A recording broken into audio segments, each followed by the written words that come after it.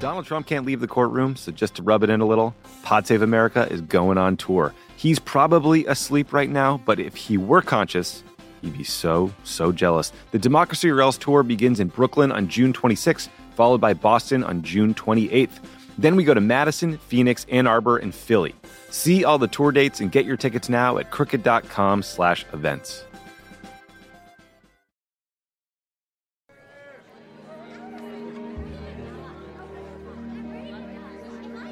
Isn't it rich?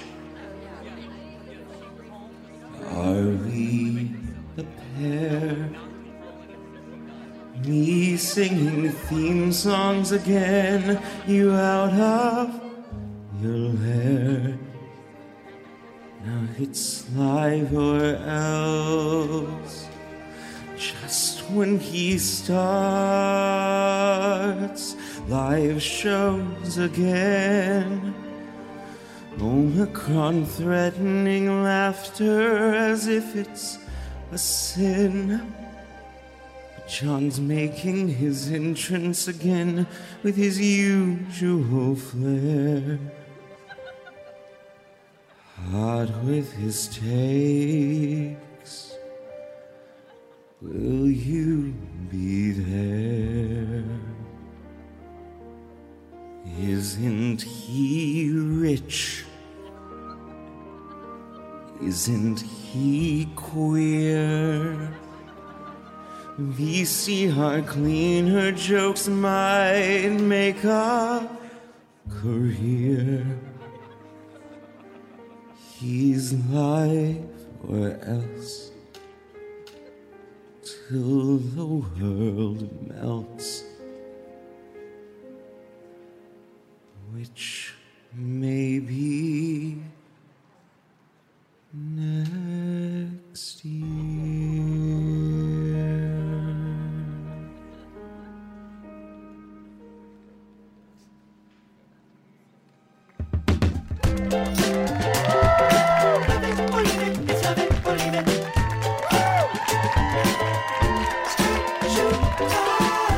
Evening, Los Angeles.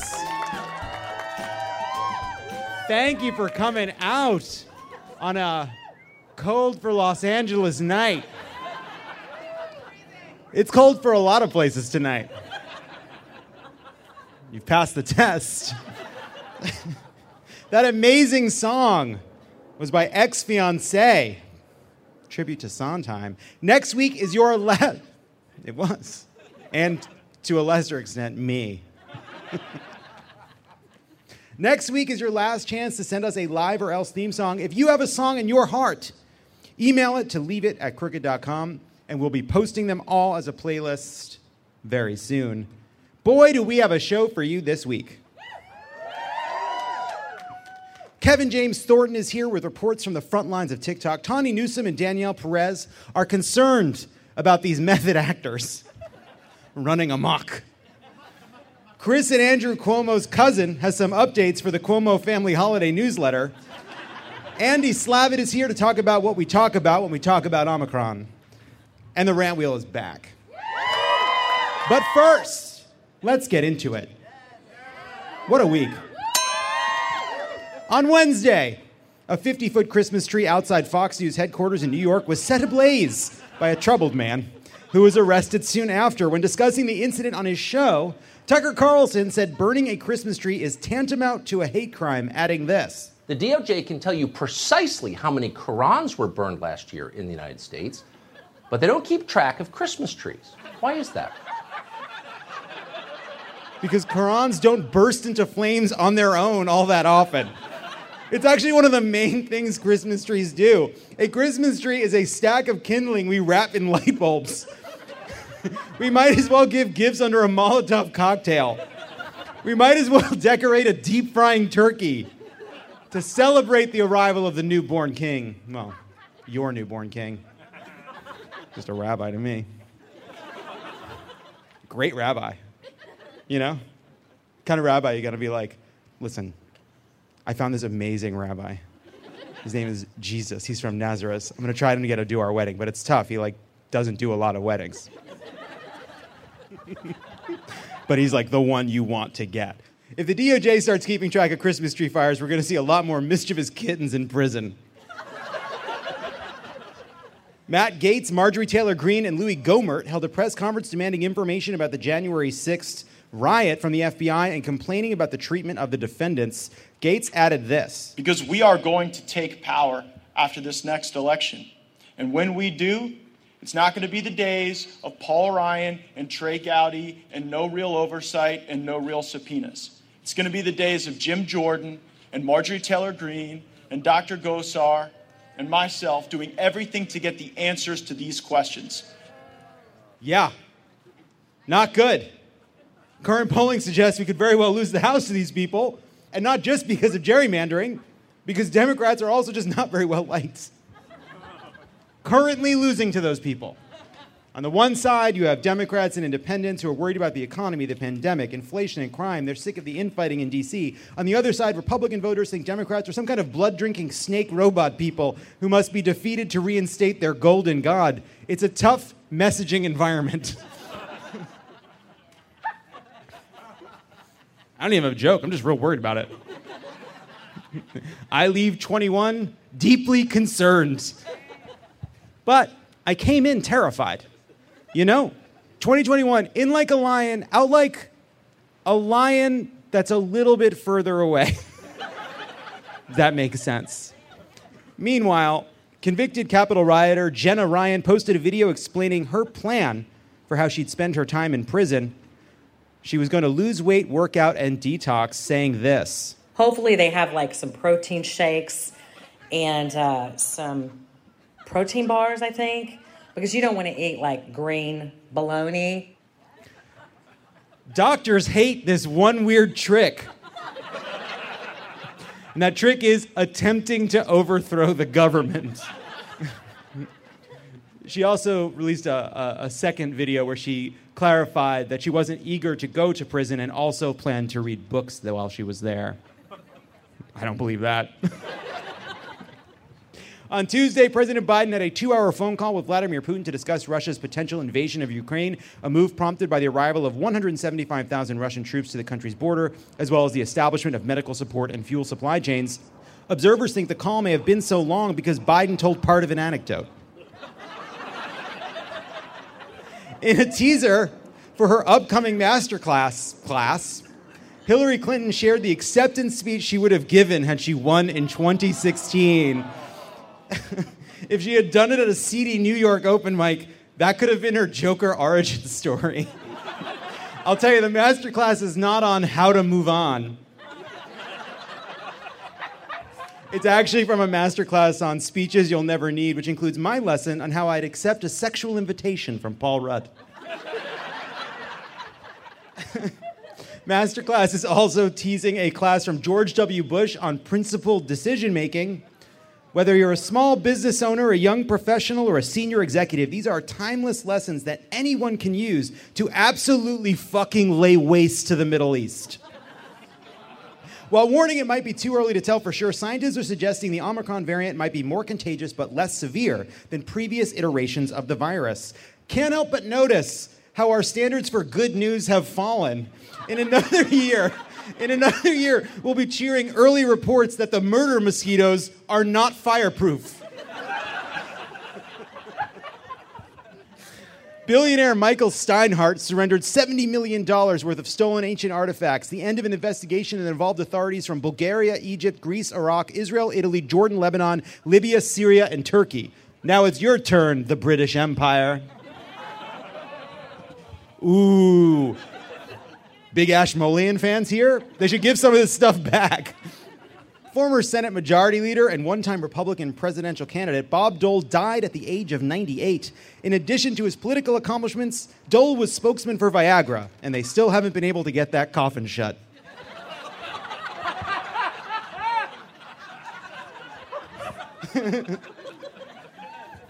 The internet debated the use of wired headphones after a political article alleged Kamala Harris uses them out of a fear that hackers can gain access to wireless Bluetooth headphones, calling her Bluetooth phobic.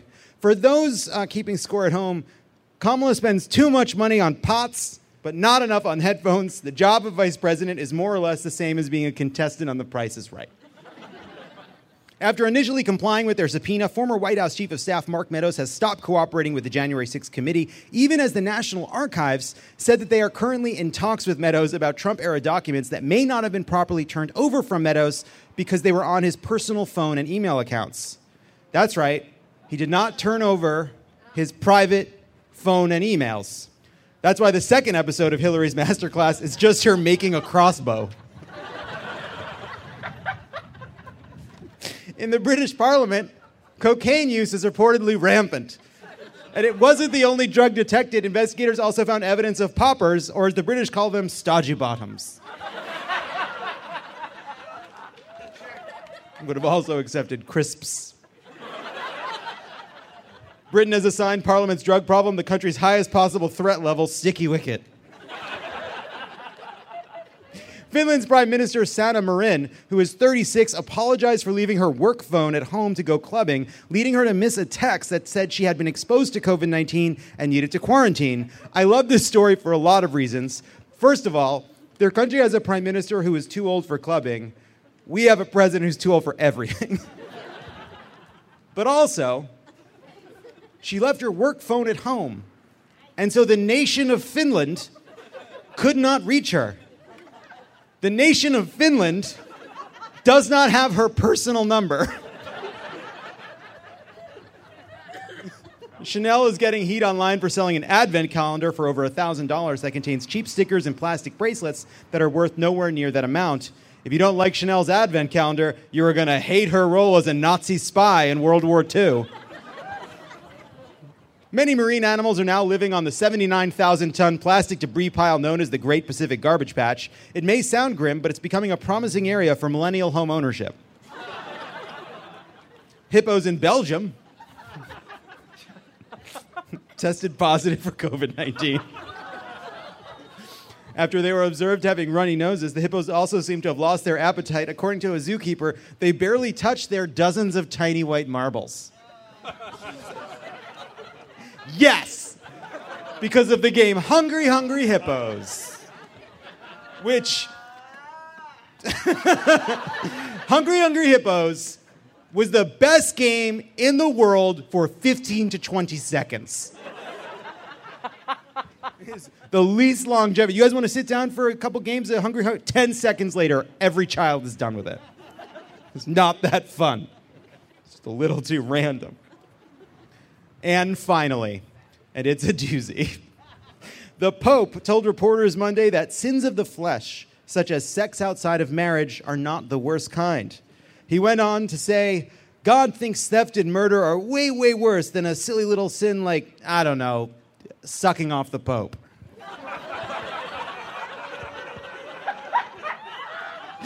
Just one example, I don't know, just off the top of my head, blowing the Pope.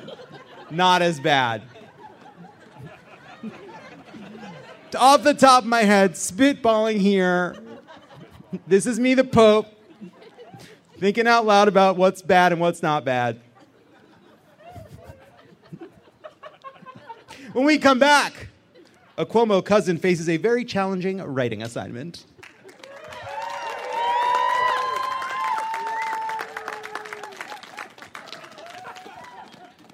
Earlier today, this skirt was a slightly longer skirt.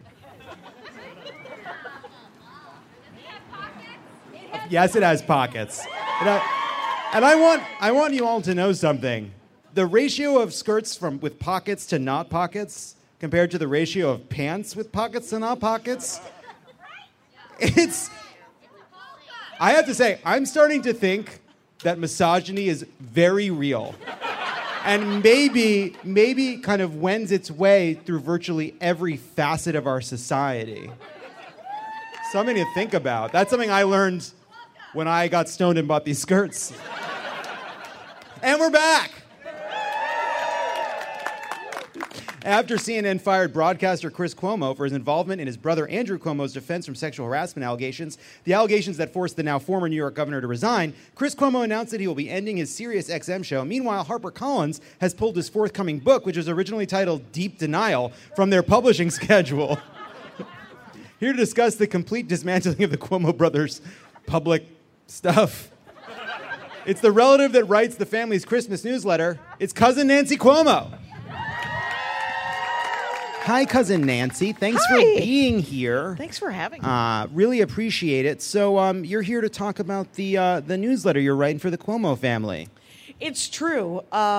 Merry Christmas, everybody. Happy Hanukkah. Merry Kwanzaa. If you're an atheist, I hope you get your laundry done. Everybody, happy solstice. Thanks so much for having me, John. Boy, do I love the holidays. Wow, Huh? I'm surprised that you're in such a good mood, Nancy. I don't envy the task ahead of you, considering the years the Cuomos have had. Not at all. Not at all, John. I love writing about the wonderful things that have happened in the past 12 months. For example, well, let's see. After 2020, things were looking up all across the tri-state area, but especially for our near and dear. Becca had her twins. Congrats, Becca. And John Patrick graduated from Hudson University with honors. That's the fictional college from Law & Order, but go on.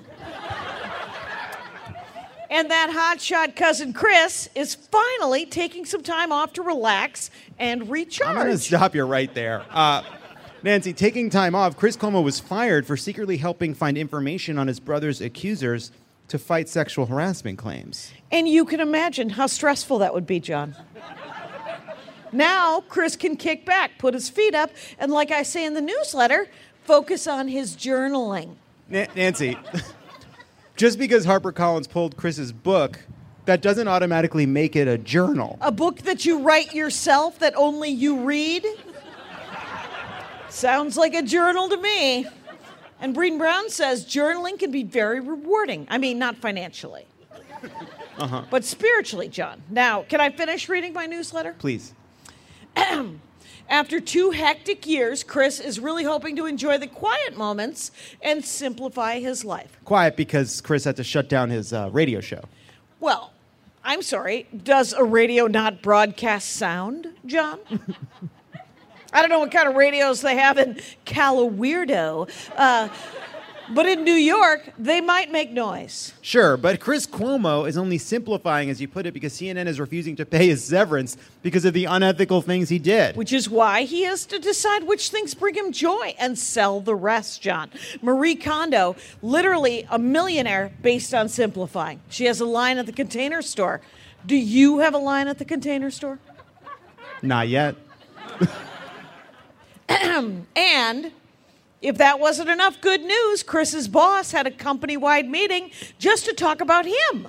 Well, Jeff Zucker had a CNN town hall to tell everyone that Chris Cuomo got fired. Nancy, I feel like you're following the newsletter of the law, but not the spirit. Ha! No jury in the world would convict me, John. No. Not even some kind of festive Christmas newsletter jury made up of candy cane men and a licorice judge with a gumdrop gavel. Boy, it looks like I found an idea for my next gingerbread house, though. Well, if that's what you wrote about Chris, Nancy, then I'm dying to know what you put in there about Andrew Cuomo. Oh, well, he has had actually a truly momentous year, too. Let's see. In other news, cousin Andy has decided to take a step back from politics, which I think is great. Yeah?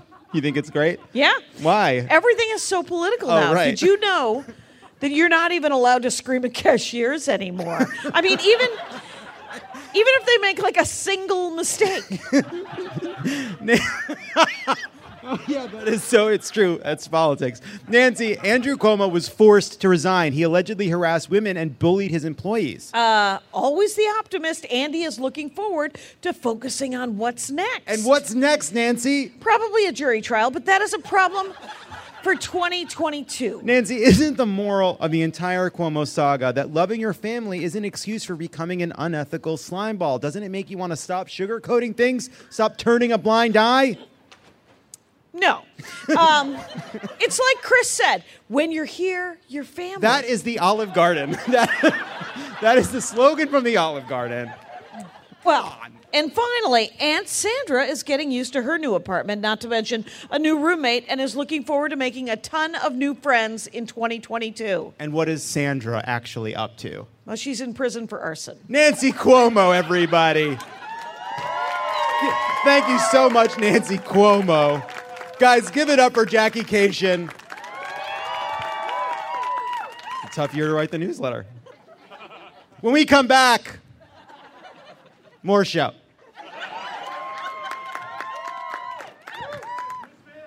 No. I don't know how. Stop it. Stop it, you leches.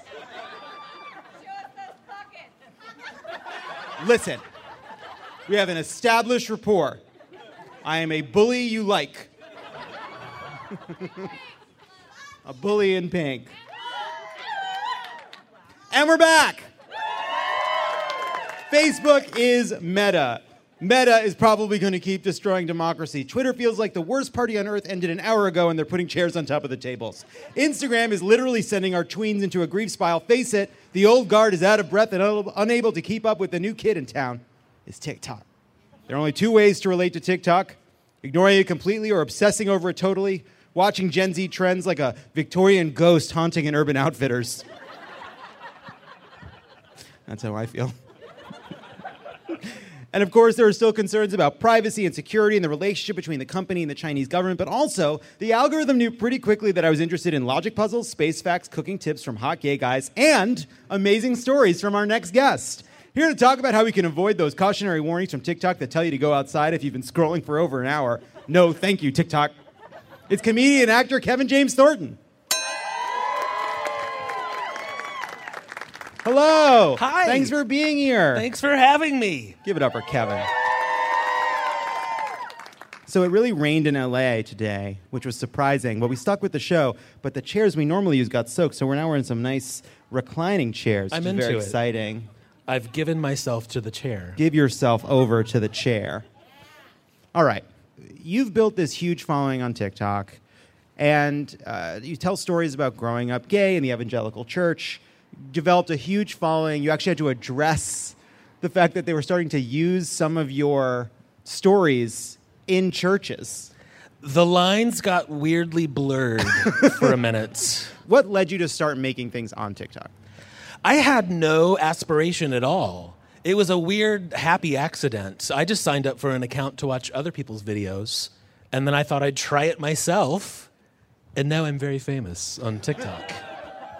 Is going viral on TikTok the same kind of nightmare hellscape that it is to do the same on Twitter? I don't think so. I think people went to TikTok specifically during the pandemic to feel joy. And the people that I think are really drawing audiences are feel-good people. So far, I weirdly don't get any haters. That's cool. I get lovers. TikTok nice. lovers. I just made that up. TikTok lovers. So I get a constant stream of excellent dog and baby videos, but it also will sometimes suggest that I watch something that is shockingly horrifying. Like you'll just see a woman telling a story, and then she'll describe the moment she realized her father killed her mother. Oh. That'll happen.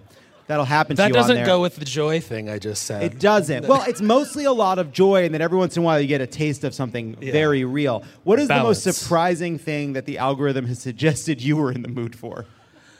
Oh, probably cake decorating videos.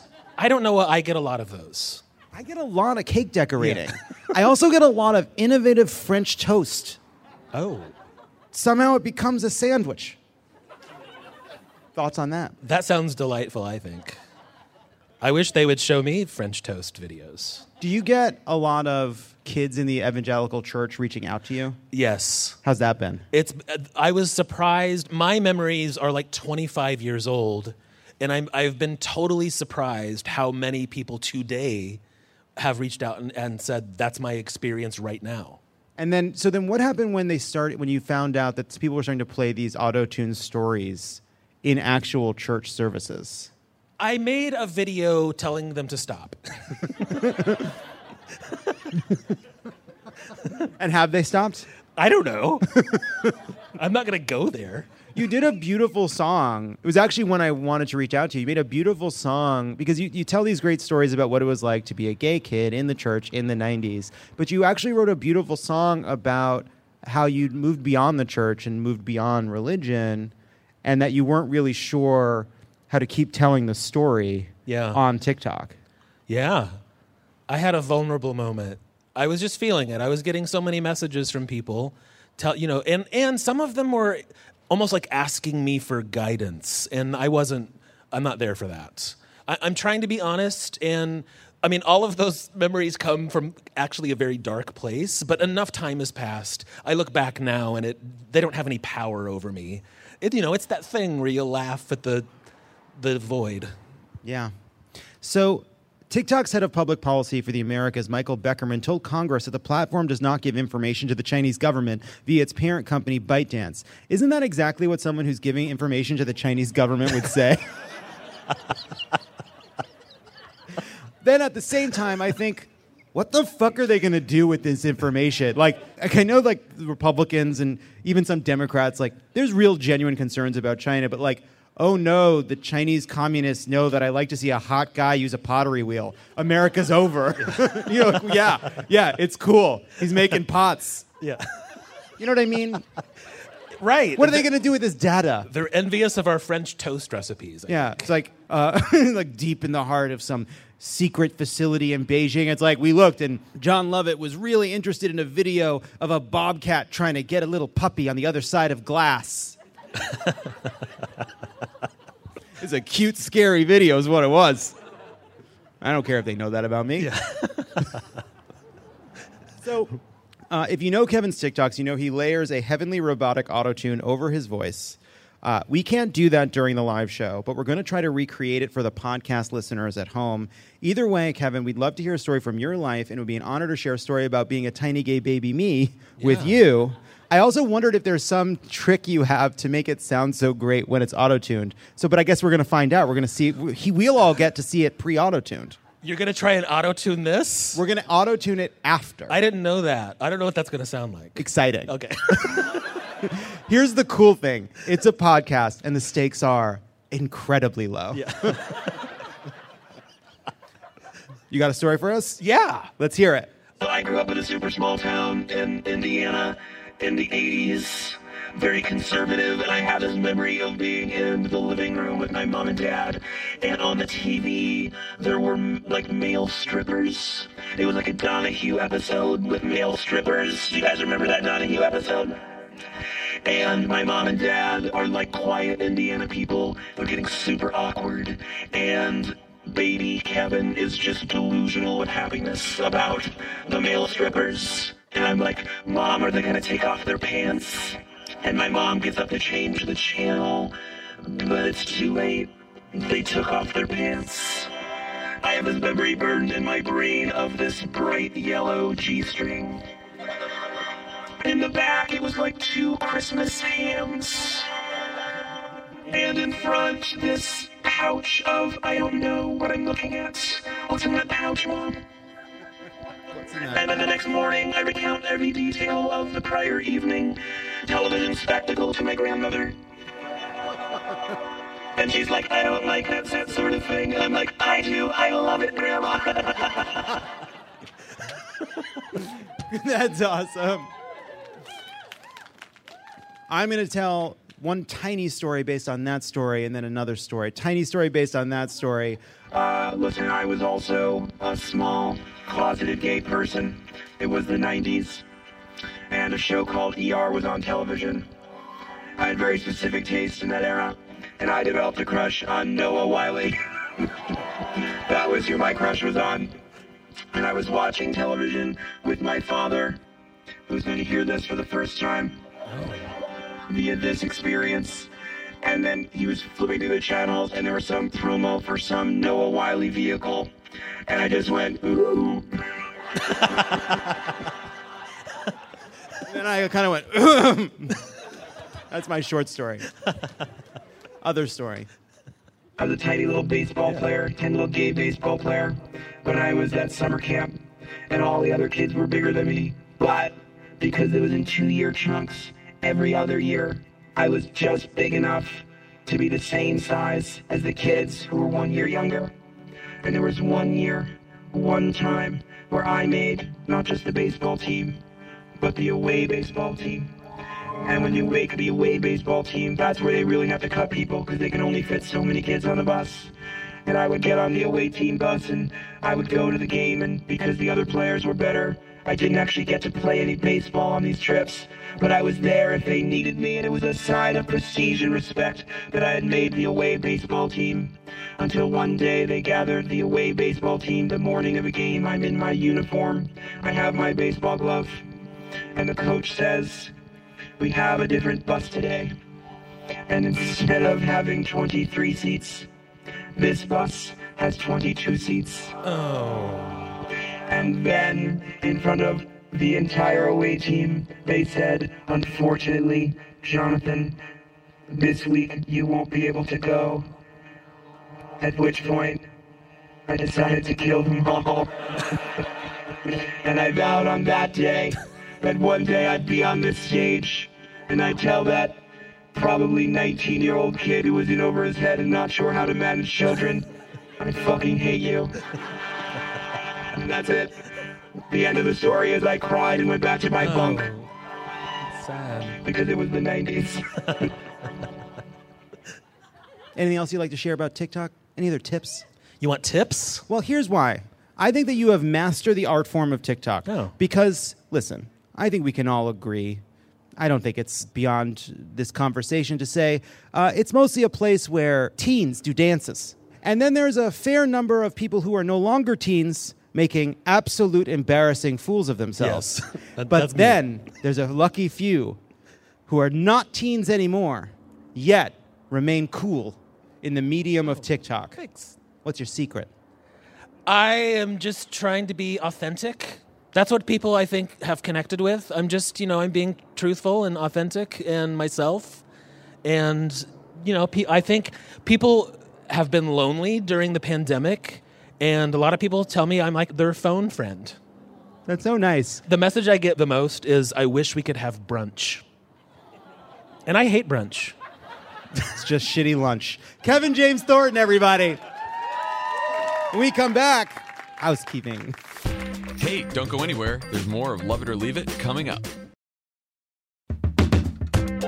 Hey, it's Love It, and I'm on my way to your city. And by on my way, I mean I'm still in the shower, but still, about to head out. Love It or Leave It live on tour is heading all over the country. We'll be in Charlotte, Asheville, Boston, Madison, Chicago, and Pittsburgh. And if we're not coming to your city this time, I'm sorry, the country is too big. Take it up with the pioneers. To learn more and get tickets, head to crooked.com/events.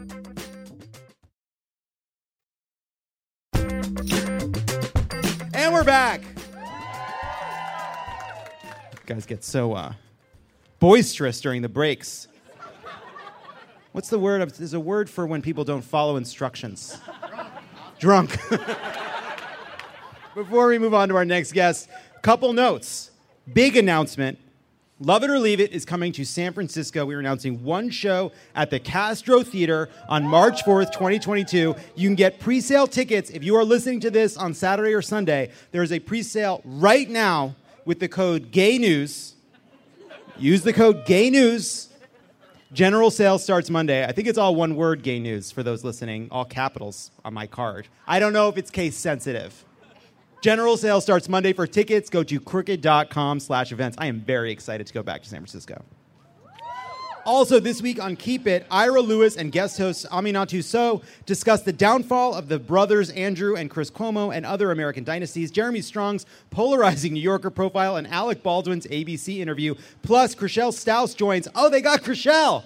That's huge. I'm learning from this card.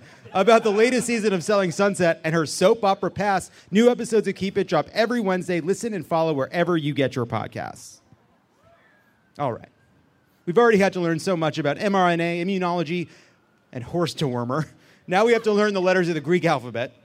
We should be blissfully enjoying baked brie and kisses under the mistletoe with a dozen of our closest, drunkest friends this holiday season, but instead, we're still doing those things, then immediately going home to swab our nostrils. But is Omicron an Omicrisis? Oh my God, what do we know and what should worry us and what shouldn't?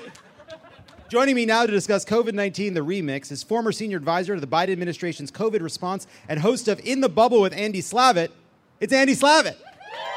Welcome to the stage. You need a microphone. I got one. Oh, you do? Yeah. He's got it in his pocket. Men's jackets have pockets. Yeah, they do. The men's jackets have pockets because of misogyny. Thanks for being here, Andy. I'm so glad we can talk. So, news this week suggests that Omicron might be more contagious but less severe than the COVID we've seen so far. How confident are you in that? What are you seeing? It's actually not necessarily less contagious, but what's happening in South Africa, where the first hotspot is that there are a number of people who have either been vaccinated or have prior COVID. And so it's highly contagious, so they're all getting COVID. But what's happening is, and this is what's going to start to happen likely here, is all the prior immunity, all the prior COVID, all the things from the last couple of years are making COVID feel less lethal for people who've either been vaccinated or had it before. So it's likely to spread like wildfire, but at least so far, we think it's going to result in a lower percentage of people sick. Now, the bad news is a small percentage of a big number is still a big number, so we still have to worry about that. And what is the latest on how effective the vaccines are? On the one hand, you have companies like Pfizer saying that boosted, vaccinated people are pretty well protected. On the other, you see lab studies that say that it's evading antibodies, including the vaccine. What are you seeing? We'll start with the good news. As a 3-dose vaccine, it's actually pretty strong. Think about it as 80 to 90% effective against really severe hospitalization, 60% effective or so against some mild infections, and about 40% effective against spread. Those are the numbers that people are playing with in the first studies. But that's with 3 doses. So that means what we've been thinking about as our booster now with Omicron is just a part of the core program. And no vaccines or just 2 vaccines are going to be more problematic. And is that a time thing or is that a dosage thing? It's been hard to really understand, right? Like, the reason at first we were told to get boosted is because of waning immunity. So is a person with 3 shots after 6 months kind of back to where they were as if they had 2 shots? How does this work? Well, we don't know exactly. But if you've had a 3rd boost, you've got a really good reaction. Or if you've had 2 and prior immunity, you're getting a pretty good response. It's really, the response falls off pretty significantly because what really surprised everybody about Omicron is people expected if there was going to be something next, it would come from the lineage of Delta. So it would look enough like Delta that it would be marginally the same. But this Omicron, what's happened with Omicron is the lineage came from way last year, even before Delta, and very likely in a single individual that was immunocompromised. It had basically, imagine just it replicating almost continuously for a long period of time, and their immune system giving up just enough of a response that it had to fight for survival. And when it fought, it mutated. And this virus mutates about every 14 days. So this thing was in somebody for months and months and months. And so what you have now is a almost completely different virus. Omicron and Delta look almost nothing alike. And so that's why the immunity doesn't get shared quite as much from prior immunity. And that's why it's the most likely case in the U.S. when it comes here is that we're probably going to have both Omicron and Delta, not one or the other. And that's why they've been talking more about an Omicron-focused booster. Yeah, so right now the vaccine companies are exploring whether or not they should create an Omicron-specific booster. My guess is that for people who are very high risk, it might make sense to have an Omicron-specific booster. More likely, it's going to make sense for everybody to just get the regular 3rd dose and then probably move on to a cycle once a year where we have sort of an updated booster like we do for the flu that captures whatever variants are out there in the course of the previous year. Yeah, look, the other day, a friend of mine were talking about this. We're all talking about this all the time, and they said something like, I wonder if this is going to be something that doesn't totally go away if we just deal with it year after year. And all of a sudden, it sort of dawned on me, like, that's it. We're there. This is what's happening, right? Like, do you see a trajectory where we're not dealing with some kind of a variant endemically? Like, I think for those of us that lived through 2020, I want to be careful because when you say that, it feels like, oh shit, I'm going to have 2020 over and over again. And we're not. 2020, we had literally one tool: close the whole economy down or keep it open. We are already way more sophisticated than that. We have great surveillance tools. We've got great therapeutics coming. We've got boosters. We've got the nasal swabs, as you said, for the home tests. So it's a very different world. And over time, as we get more and more immunity, this will be more and more of a routine thing. Now, having said that, there are people in the population I still worry about.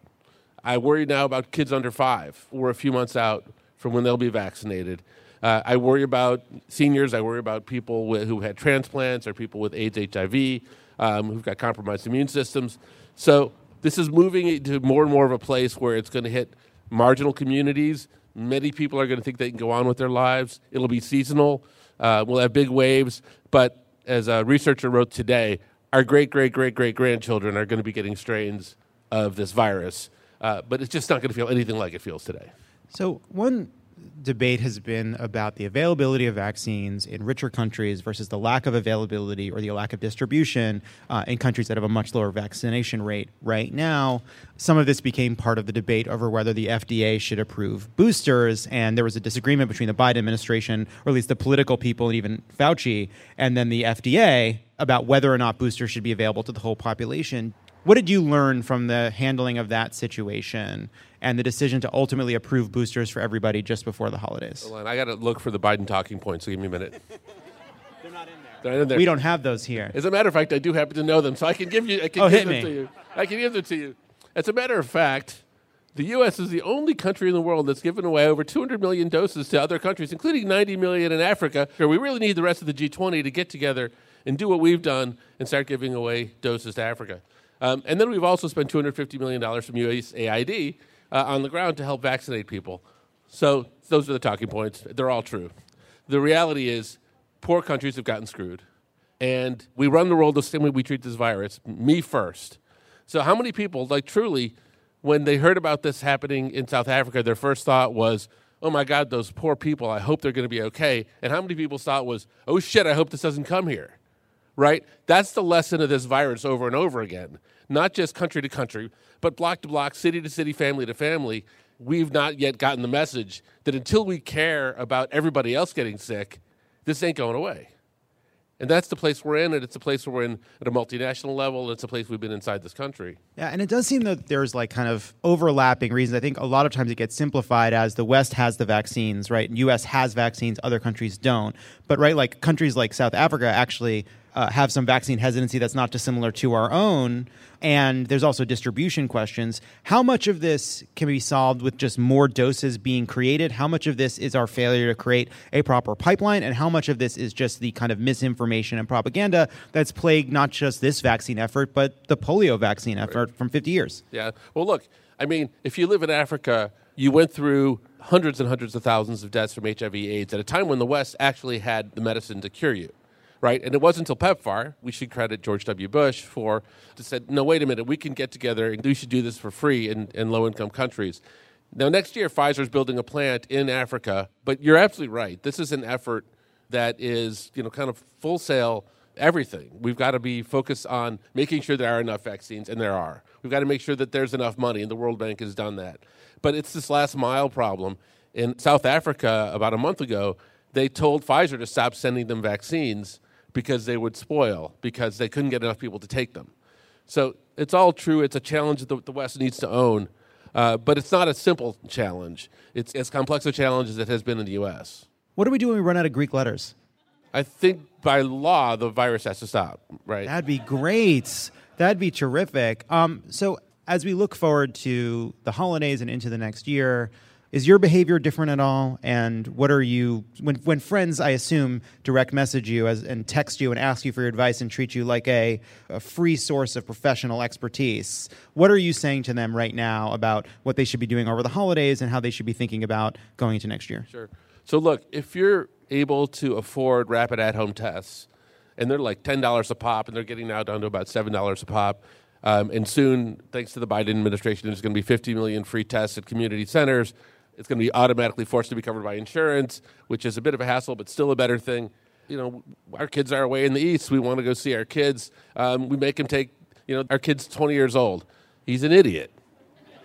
So he's a smart idiot, but he's an idiot. So sure. we make him swab and we take the test. We saw them at Thanksgiving. So for us, because we can afford these tests, we're not going to let it get in the way of seeing our family, seeing our friends, experiencing life. Wear a mask on planes. And, everybody's decision is different. But to me, these are very small inconveniences. Putting on a mask, being in a ventilated space, sitting in a fucking freezing outdoor venue like this. How come every time you and I've done this with you, we've been in the most shitty weather possible? Do you remember when I did this in Minnesota? Oh, God, yes, that's right. It was during that blizzard. It was that crazy blizzard. Yeah, you're fucking cursed. No, it was beautiful here last week. No, it wasn't. It was freezing. Yeah, that was insane. That was insane. And we packed that place. We packed that place. You and packed the people come in snowshoes, and the mayor had to come. It was it was a very fun day. It was an awesome show. It was cool. The spirits were high. Listen, all right? there's gay New Yorker running through these veins. The show must go on. You know what I mean? The Yeah. show must go on. That was a great show. That was fun. It was a great show. I don't know what else I was saying. Get tested. Yeah, but people should. But people should make sure that if they're boosted, they should feel confident, right? That like they're protected. Yeah. We can't prolong the meaningful things in our lives. There's a cost to that. We have to be careful. We have to be careful around people. I mean, we got to all kind of feel like we've got an ability to go do what we need to do in life. There's a lot of broken relationships because of the pandemic. A lot of stress. A lot of people hating each other. A lot of these things that I hope we repair and start hating each other for other reasons. Exactly. And on that note, Andy Slavitt, everybody, thank you so much. That was great. Thank you. Don't go anywhere. This is Love It or Leave It, and there's more on the way. All right, people, we all know the stakes of the 2024 election are high, whether it's keeping the Senate, taking back the House, or stopping Republicans at the state level. If you're ready to make a real difference, sign up for Vote Save America's 2024 volunteer program. And just to make it interesting, we're pitting you against each other. Vote Save America will sort you onto a team, east or west, and you'll compete with a community of other volunteers to maximize your impact on the ground with opportunities tailored to you and the causes you care about. The team with the highest volunteering stats could secure the biggest prize of all, the continuation of American democracy. Head to votesaveamerica.com/2024 now and get ready to organize or else. This message has been paid for by Vote Save America. You can learn more at votesaveamerica.com, and this ad has not been authorized by any candidate or candidates committee.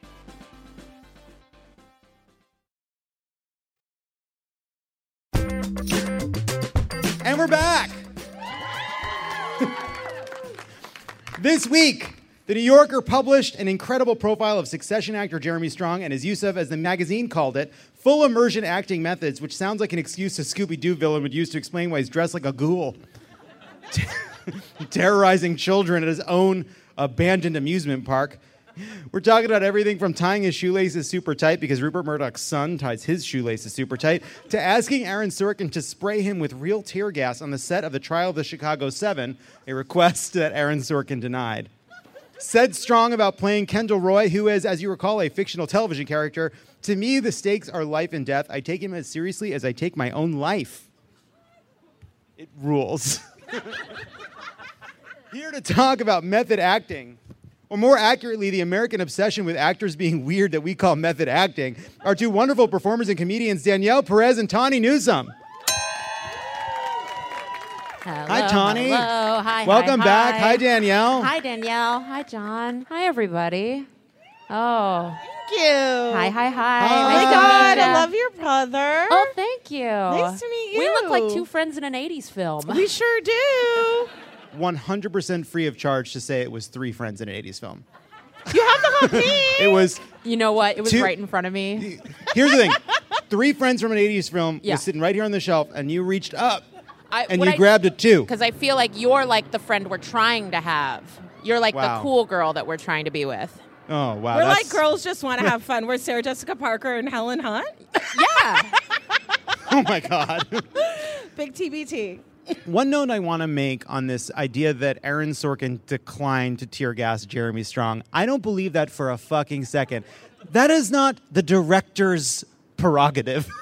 It's not like if Aaron Sorkin said, yes, I shall tear gas Jeremy Strong, it would have taken place. Yeah. You know what I mean? I think the fire marshal said no. Yeah, no one. That's I The fact that there were declined. 200 extras, he was like, yeah, the thing is, it's not just your life, but really opening myself up to a lot of liability A here. lot of liability. Can't tear gas. I mean, Aaron actors. Sorkin did let him like use a fart machine under the judge who Of- had a monologue.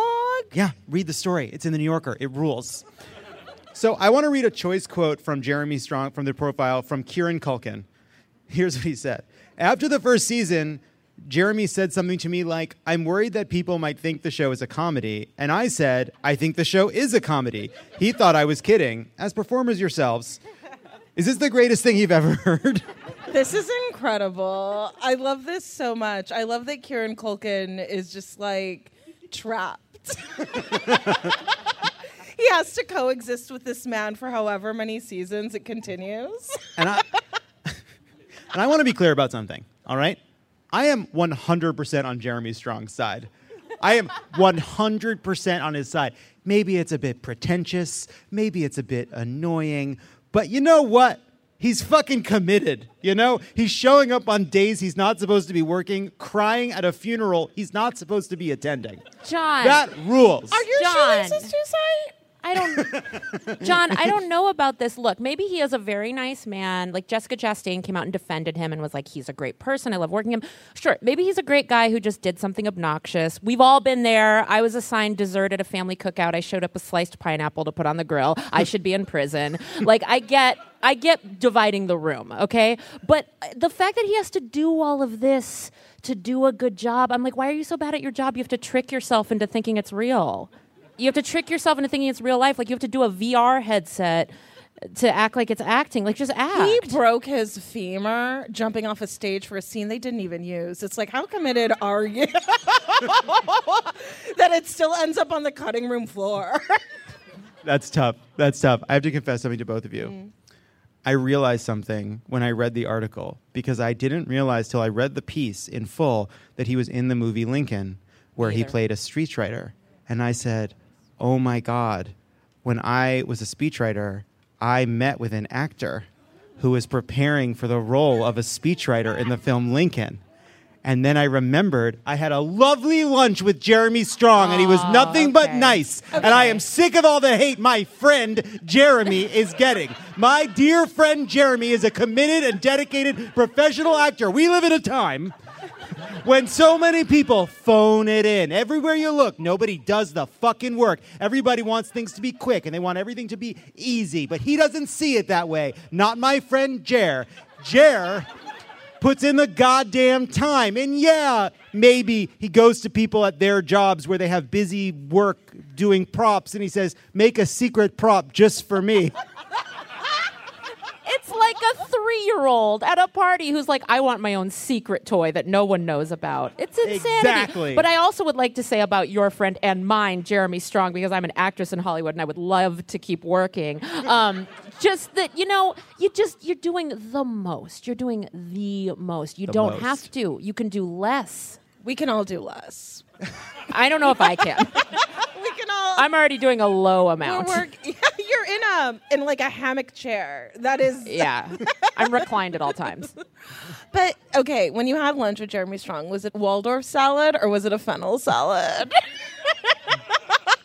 He's very particular about his salad choices as they inform his character. He was about to play a speechwriter for Lincoln, so I assumed it was some kind of a simple stew. A root vegetable. Some kind of, root vegetable. Served in a tall hat. Served in a very big hat. As obviously, famously, hats were worn and also vessels for stew. It's like the bread bowl when you go to San Francisco. You eat out of a Lincoln hat. It was a soup in a Lincoln hat. So the other piece of this is critic Angelica Jade Bastian wrote in The Atlantic about method acting that this couldn't exist without a culture of permissiveness and indulgence that Hollywood has, specifically around, what do you call them? Men. Men. And it does seem like this is not an avenue of performance available to women.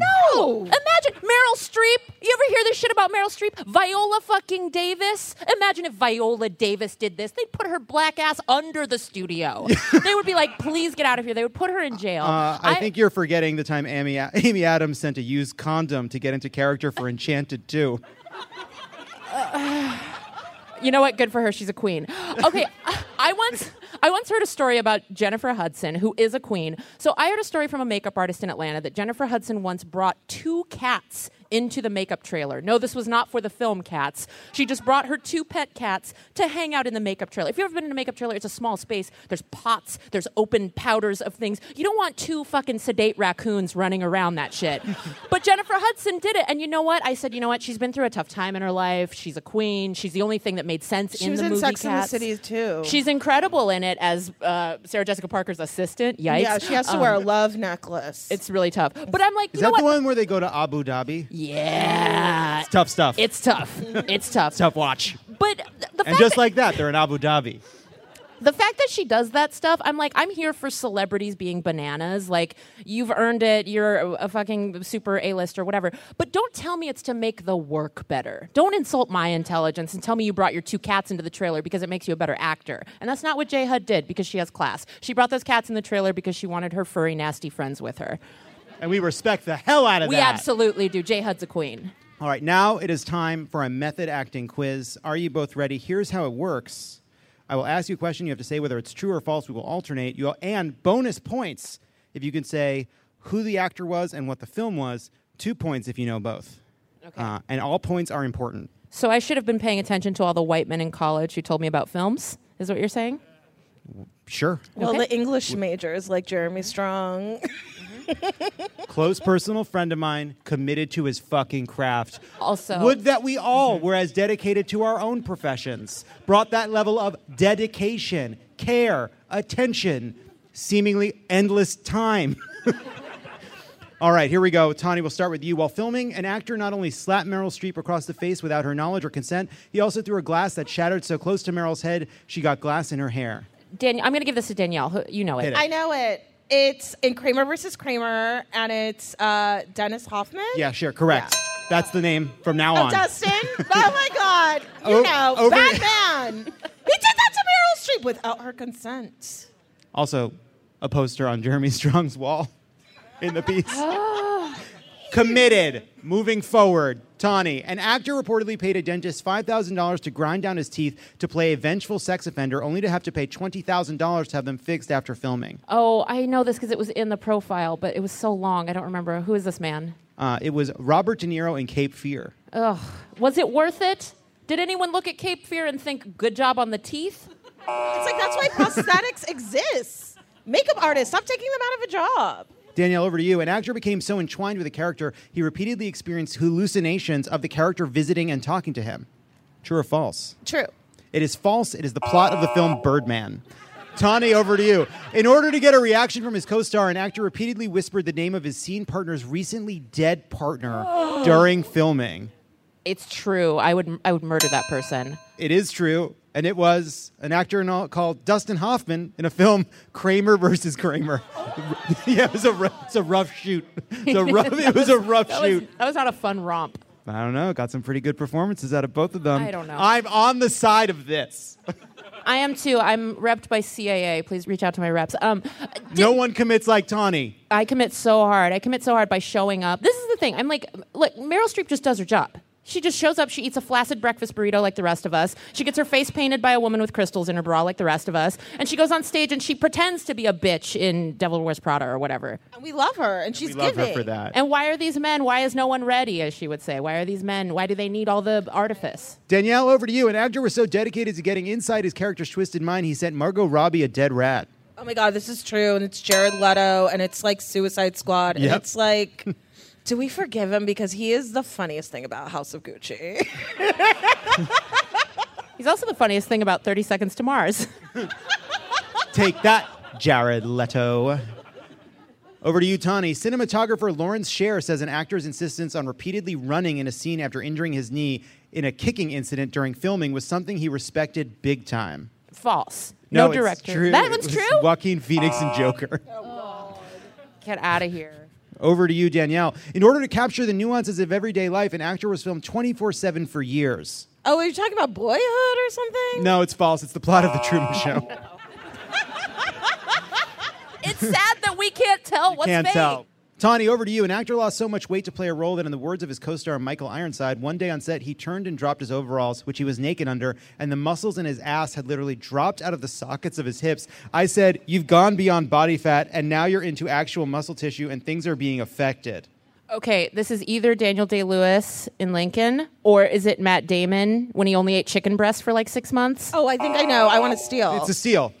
Christian Bale. You got it. Yes. For The Machinist. Yes. Oh, yeah. Which is a movie impossible to watch more than 6 seconds of. You click play and you're like, nope, life's too short. I don't know what's going on, but it is no thank you. See you later. I'm out. I'm going to something involving real estate and terrible ladies.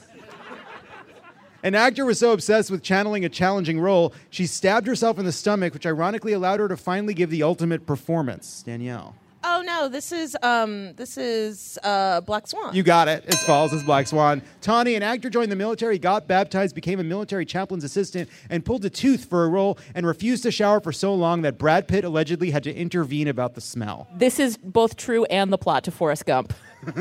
It's true, and it's Shia LaBeouf in Fury.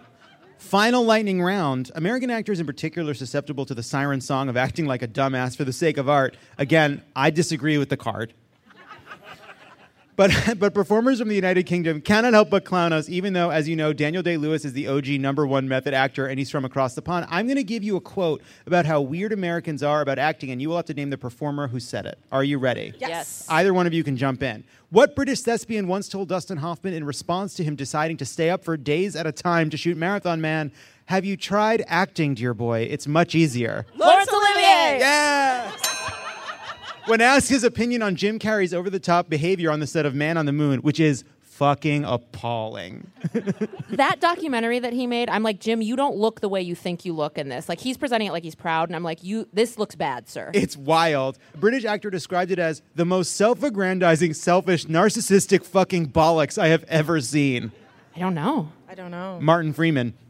When commenting on Daniel Day-Lewis and Robert De Niro's acting methods, which Irish actor said, "There's a lot of bullshit at acting. I'm not criticizing those guys as actors, but sometimes you just have to show up and deliver a speech. You don't have to pretend to be somebody. I like to think I'm enough. I'm not interested in, he lost 30 pounds for this role. I think that should stay private. I don't want to hear it."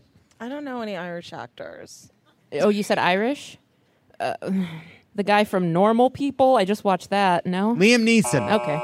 And finally, which Scottish actor said this? "Actors are funny creatures. I've worked with intense actors before. It's a particularly American disease, I think. This inability to separate yourself off while you're doing the job." Brian Cox. The guy from Succession, yeah. You've both won the game. Wow. Thank you so much to Tawny and Danielle. Stay right here because coming up next, we're going to let loose with the rant wheel. And we're back. Joining us, please welcome back Kevin James Thornton. Now it's time for the rant wheel. You know how it works. We spin the wheel wherever it lands. We rant about the topic. This week on the wheel, we have December, Selling Sunset, Workout Leggings Without Pockets, a theme for the evening, When Old Politicians Die, Boats and Cabins as Recreational Activities, Kamala's Bluetooth Gate, Thanksgiving Movies, and bulkhead seats on airplanes. Let's spin the wheel.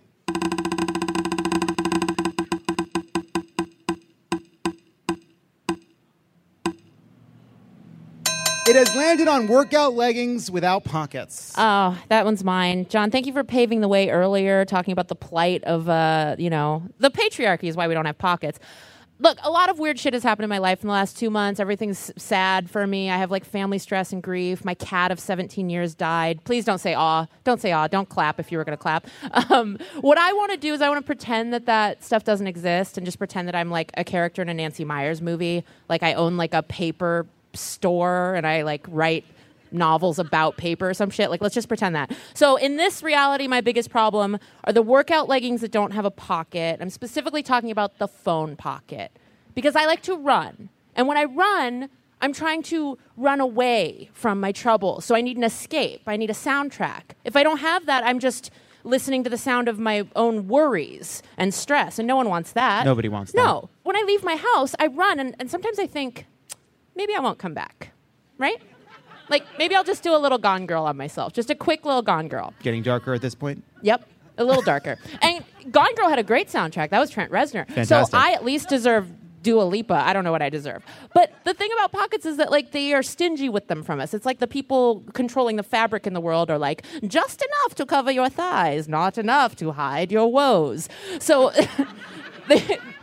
They won't give me a place to put my phone. And I know you're you could do other exercise that doesn't have, where you don't need a phone. You could do your stationary bike. I have a Peloton. It's a fake Peloton. I call it a Welloton because you're close enough.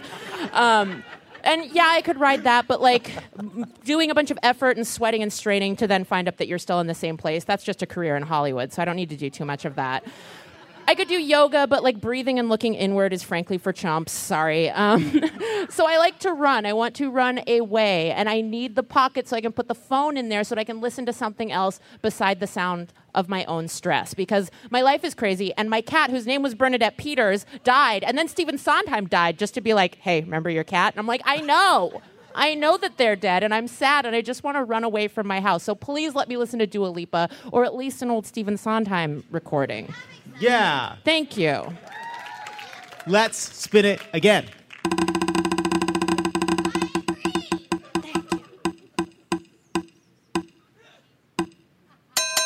landed on boats and cabins as recreational activities. Kevin? That one's mine.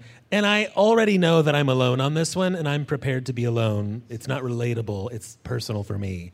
Where I'm from, everyone likes to, for fun, go to the lake and get on a boat. And I don't like that. I don't like being like trapped in a small space with a Bud Light Lime. And the sun. I'm not a fan of that personally. It's okay if you are. Don't invite me to do that. I don't want to do that. And in the winter, you think that you're off the hook, but the winter version is renting a cabin. It's kind of the same thing. Like small space, Bud Light Lime still. I don't know what you do in the cabin. But now there's bears. I'm not a fan. Not a fan. It's a Lime-A-Rita. I have two opinions that I think are related. One, boats are just houses you can't leave. Yes. And dinner parties are just restaurants that serve one thing. That one's more controversial. Let's spin it again.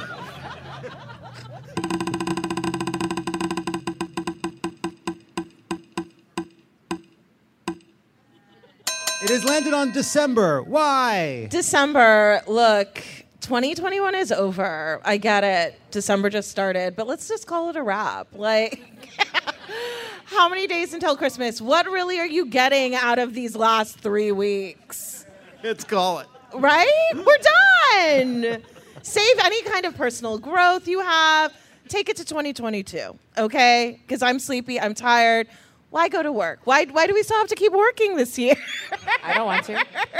I want to be done. It's cold. We're all cold. You guys are wearing blankets. We are outside. Let's go home and call it a day. We're done. 2021, you're over. Bye. But first, let's spin it again.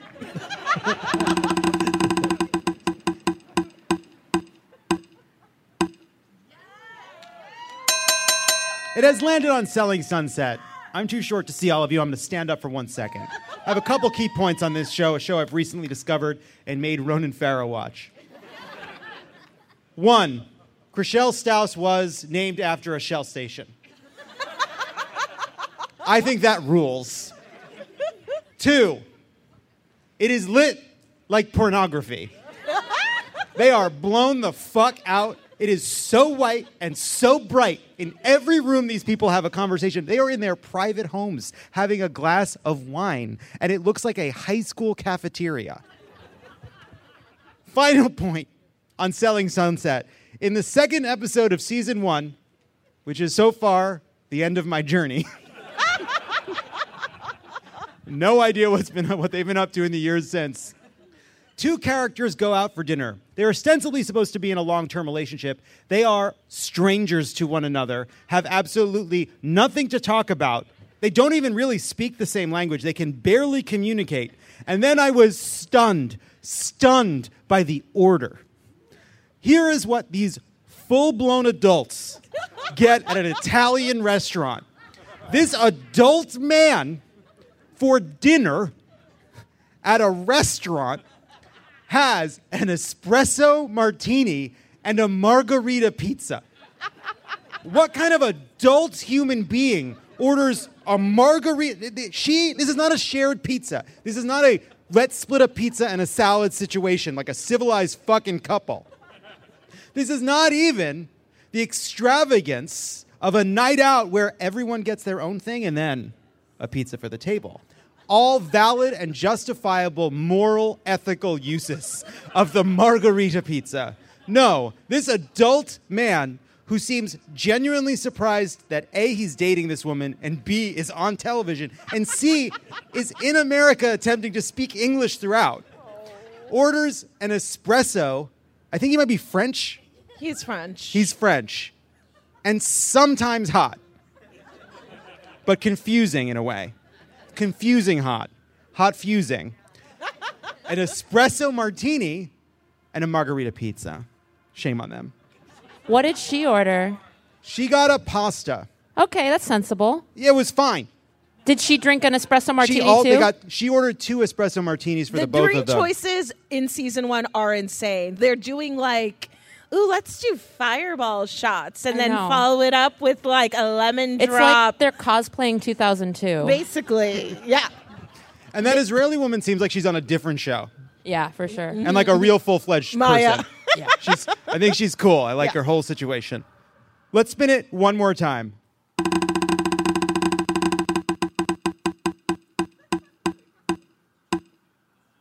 This is a quick one, and we're going to end here. When old politicians die, Bob Dole died. And whenever an old Republican dies, there's a stupid discourse about how mean you're supposed to be or not supposed to be. Not my issue, not my debate, not entering it, don't care. Here's my problem. Every time one of these old Republicans die, where they're like 100 when they die, they eventually show you a picture of what it looked like when they were in the military in the 1940s, 50s, or 60s. Please throw it up. They're always hot. Oh, that's Bob Dole is a fucking smoke show in this picture. That is unacceptable. Look at how, and then we had a debate about this in the office because he doesn't look as hot in other pictures. And then producer Brian said, it's just the uniform. And I'm like, so what? What?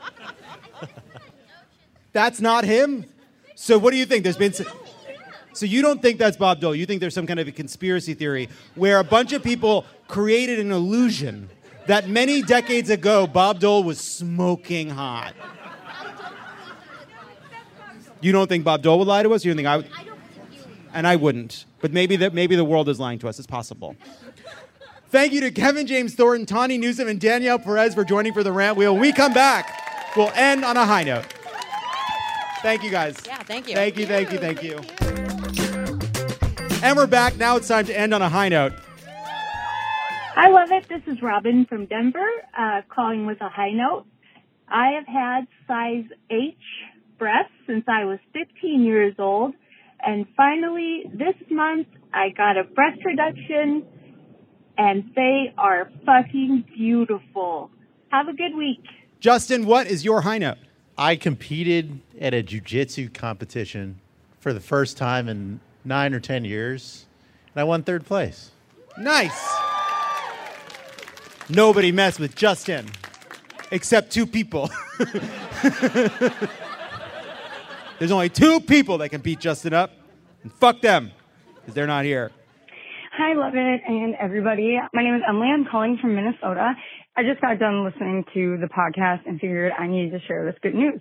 So this last week, after use of opioids for 10 years and a lot of it fentanyl, I am 3 months sober. So that's a pretty big deal in my life and something I look forward to keep working at and hopefully keep staying clean. So thank you for everything and helping me get through the pandemic in such a hard time with your show.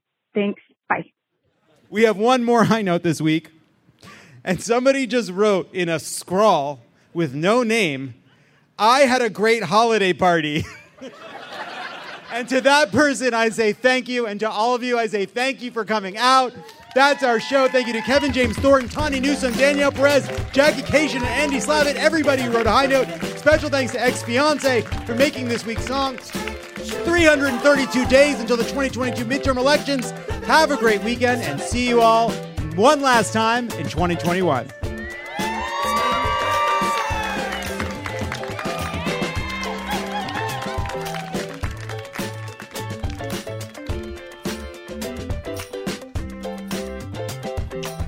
Love It or Leave It is a Crooked Media production. It is written and produced by me, John Lovett, and Lee Eisenberg. Kendra James is our senior producer. Hallie Kiefer is our head writer. Jocelyn Kaufman, Pallavi Gunalan, and Peter Miller are the writers. Our associate producer is Brian Semmel. Bill Lance is our editor, and Kyle Seglin is our sound engineer. Our theme song is written and performed by Sure Sure. Thanks to our designers, Jesse McLean and Marissa Meyer, for creating and running all of our visuals, which you can't see because this is a podcast. And to our digital producers, Nar Melkonian and Milo Kim, Mia Kelman, and Matt DeGroot for filming and editing video each week so you can.